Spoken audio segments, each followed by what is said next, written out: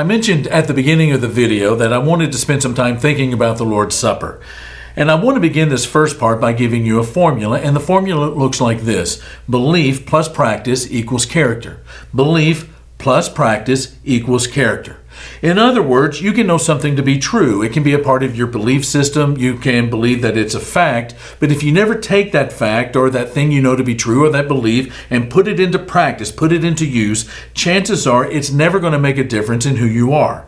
Or on the flip side, you can do something over and over and over and over again without ever thinking about what it means. It just becomes this empty action, and chances are it will have no bearing on how you live or react in the world around you.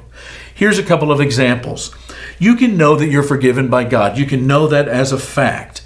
But if that fact somehow through practice does not make it down into the core of your heart, into the center of your soul, then when you fall down, when you fail morally, you're going to be overrun with doubt. You're going to be assaulted with uncertainty about your relationship with God, the peace of God, the love of God, and the forgiveness of God. Or you can go through the motions of going to worship week after week after week after week, but then find faith hollow and unsubstantial when the trying and painful circumstances of life invade your security. Belief plus practice equals character. And this brings us to the Lord's Supper. On the night that Jesus was betrayed, Jesus was sharing a very special meal with his disciples. It was known as the Passover meal. You know from your study of the Old Testament that the Passover was an incredibly important event in the life of Israel. In the Old Testament book of Exodus, Israel is in Egypt and they have become enslaved to Pharaoh. There is no hope of ending that enslavement. There is no hope out on the horizon, no solution, no rescue. There is nothing that gives them hope. And then one day there's this fellow by the name of Moses who shows up and he comes to Egypt with 10 plagues and he's bringing these 10 plagues upon Egypt, and it is that 10th plague that makes all the difference. The death angel is going to come in judgment and take the firstborn of each family, including Israel, unless the blood of a lamb is put on the top and the sides of a doorframe of their home. The death angel is going to come through Egypt, and it will pass over the houses that are under the blood of the lamb.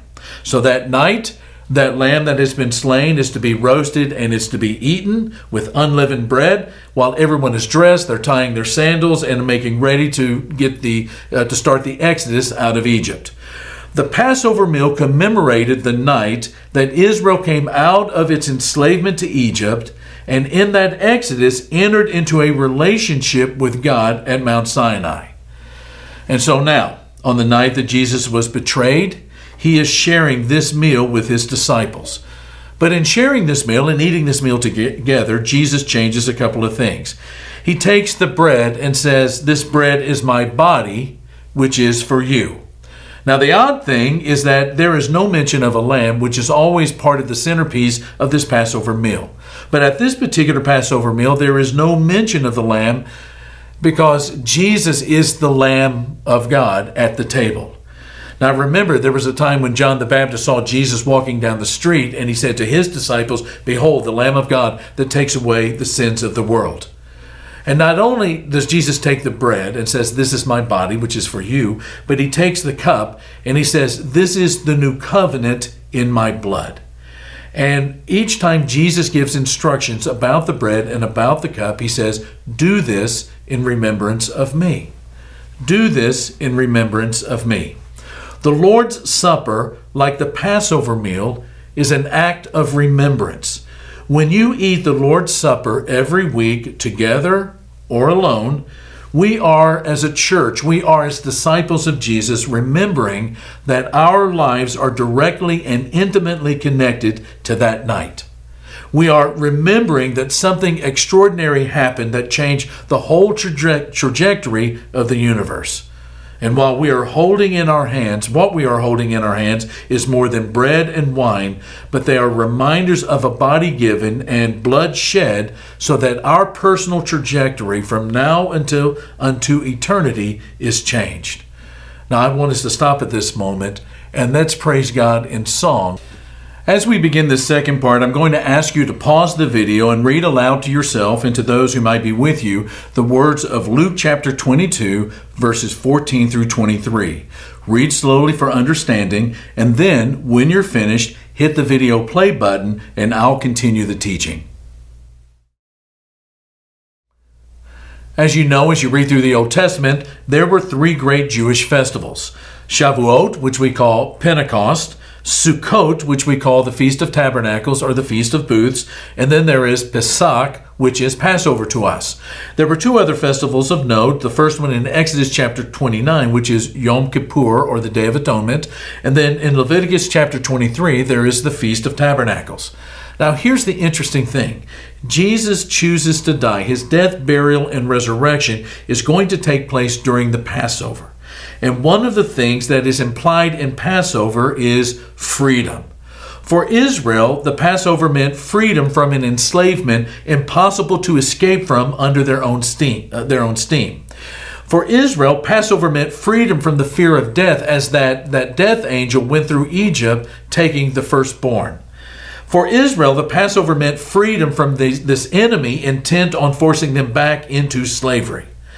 But for Israel, Passover meant more than just freedom from all of the bad stuff. It also meant freedom to now fully engage and to finally become the God-worshiping people that God desired to dwell among. You'll remember that he says in Exodus chapter 29 that I will dwell among the Israelites and I will be their God.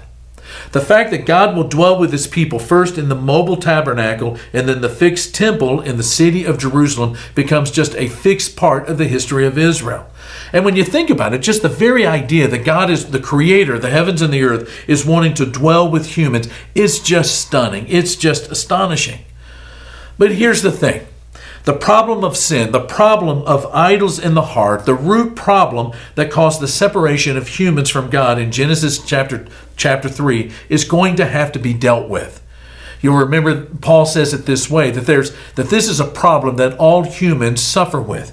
And he writes in Romans chapter 3 that there is no difference between Jew and Gentile, for all have sinned and fall short of the glory of God. And so Jesus dies during Passover, and his death, burial, and resurrection during the Passover time helps us to interpret what it all means. When Jesus died on the cross and resurrected on the third day, it meant freedom. Freedom from the enslavement that we all suffer to sin. That is, to use Paul's words in Romans chapter 6, where he says over and over, we are slaves to sin. And so in light of this, Paul writes to the church in Ephesus, chapter 1, that in Jesus, in him, we have redemption through the blood, the forgiveness of sins in accordance with the riches of God's grace. It meant freedom from the fear of death. That unknown author writes in Hebrews, since the children have flesh and blood, he too shared in their humanity, so that by his death he might break the power of him who holds the power of death, that is, the devil, and free those who all their lives were held in slavery by their fear of death. The death, burial, and resurrection of Jesus during Passover meant freedom from the one who would drag us back into our slavery to sin. The Apostle John writes in that general letter in 1 John chapter 3 that the reason the Son of God, the reason that Jesus appeared was to destroy the devil's work. But it's so much more than just freedom from all of that bad stuff. It's freedom to experience the presence of God in this life. In Ephesians chapter 3, in this beautiful prayer that he writes in the middle of that letter to the church in Ephesus, Paul says, I pray that out of his glorious riches he may strengthen you with power through his Spirit, through God's Spirit in your inner being. God's Spirit strengthens you in your inner being. It also means freedom to become the person you were always meant to be. You were not meant to just become a Christian and then nothing else happens until you get to heaven and that's where you need Jesus again. No, you go into this life of transformation. In 2 Corinthians chapter 3, Paul says, now the Lord is the Spirit, and where the Spirit of the Lord is, there is freedom. And we all, who with unveiled faces contemplate the Lord's glory, are being transformed into his image with ever-increasing glory, which comes from the Lord who is the Spirit. Part of the freedom that you experience in the death, burial, and resurrection of Jesus is to become who you were always meant to be.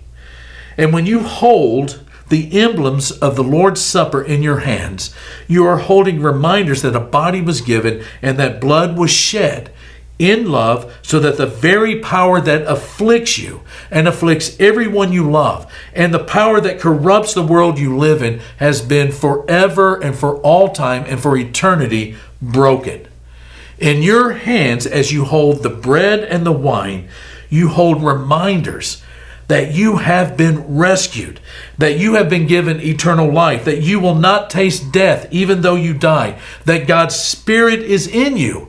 And when you hold that bread and that cup in your hand, it is a reminder that you are loved in a very profound way. As we partake of the bread now in the Lord's Supper, let us pray. Father, this bread reminds us that there was a sacrifice given by your Son that we might live. And it's our prayer, Father, that as every time that we partake in this supper, that we remember the love that you have shown us in Christ on the cross. And we pray this in Jesus' name. Amen.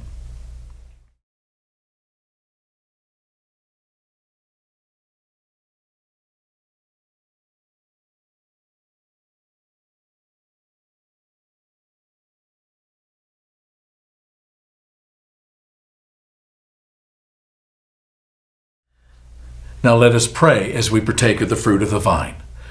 Lord, as we partake of this fruit of the vine, as we drink from this cup, we want to be reminded that there is a new covenant established in Jesus' blood that changes us forever. Thank you for this great gift, and we pray it in Jesus' name. Amen.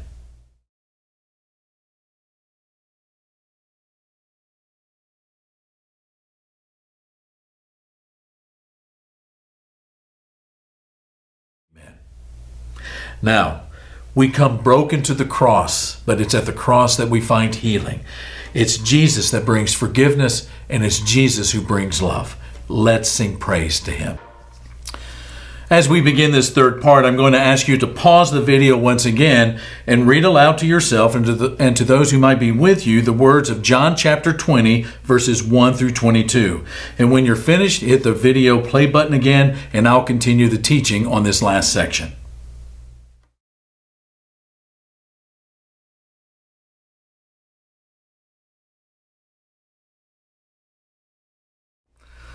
When Jesus died on the cross on Friday, the 6th day of the week, one of the last things he said was this: "It is finished. It's complete." His saying that on the 6th day, on that Friday, is reminiscent of God completing his work of creation on the 6th day. The new Adam, or as Paul refers to him in 1 Corinthians chapter 15, the last Adam, Jesus has come to life to reign forever and ever, and it begins in a garden. It has the sense that God is doing something familiar but new. You know, friends, the turning point in history is not the discovery of penicillin. It's not space travel. It's not putting a man on the moon. It's not the internet. The turning point in the history of the world is the resurrection of Jesus from the dead. Let me say that again. Of all the things that have happened in all of history, all of the important things, all the cruel things, all the great things, all the beautiful things, the turning point in history, in all of history, is the resurrection of Jesus from the dead. He has conquered the dead and will die no more. Paul says in Romans chapter 6, verse 23, that the wages of sin is death. And when Jesus conquered death, it must have meant that he also defeated sin as well. And it is a victory that he shares with us, that victory over sin leading to a victory over death. And so in that great chapter, Romans chapter 8, Paul writes, "The Spirit you received does not make you slaves so that you live in fear again. Rather, the Spirit you received brought about your adoption to sonship. You are sons of God now. And by him, by that Spirit who lives in us, we cry, Abba, Father." The Spirit himself testifies with our spirit that we are God's children. Hallelujah. At the beginning of this sermon, I gave you a formula. Do you remember it? The formula is belief plus practice equals character. Belief plus practice equals character. The weekly practice of the Lord's Supper, where we hold in our hands the reminders of what the sacrificed body and shed blood of Jesus entails, changes our character and it changes our path.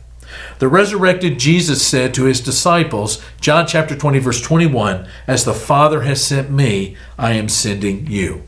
Our path, our trajectory in life, our course, our direction has changed because of the death, burial, and resurrection. It means two things. Number one, our character brings signs of healing into this fallen world. Our character brings signs of healing into this fallen world, of broken hearts, of subverted minds, of wicked intentions, of enslaved desires, and impaired senses. As we grow into the likeness of Jesus, we demonstrate to the people around us a heavenly personality, a spiritual demeanor, and a Christ-like persona. And who couldn't use an example like that in the world as it is right now today? And then the second thing is our lives unveil and unleash a unique and one-of-a-kind love. The love that we experience in the cross, the love that we experience as we are saved and forgiven, the love that we experience as grace comes into our life is a love that changes us and turns us into a forgiving, loving, serving, grace-oriented person. How do you begin to describe the love that would go through the cross and to go through the kangaroo trial and the mocking and the beating in order to share the resurrection with someone like you and me? The next time you hold that little piece of bread and that little cup of juice in your hands, remember the words of Paul. The life I now live in the body, I live by faith in the Son of God, who loved me and gave himself for me. Let's close our time this morning in praise of that kind of love.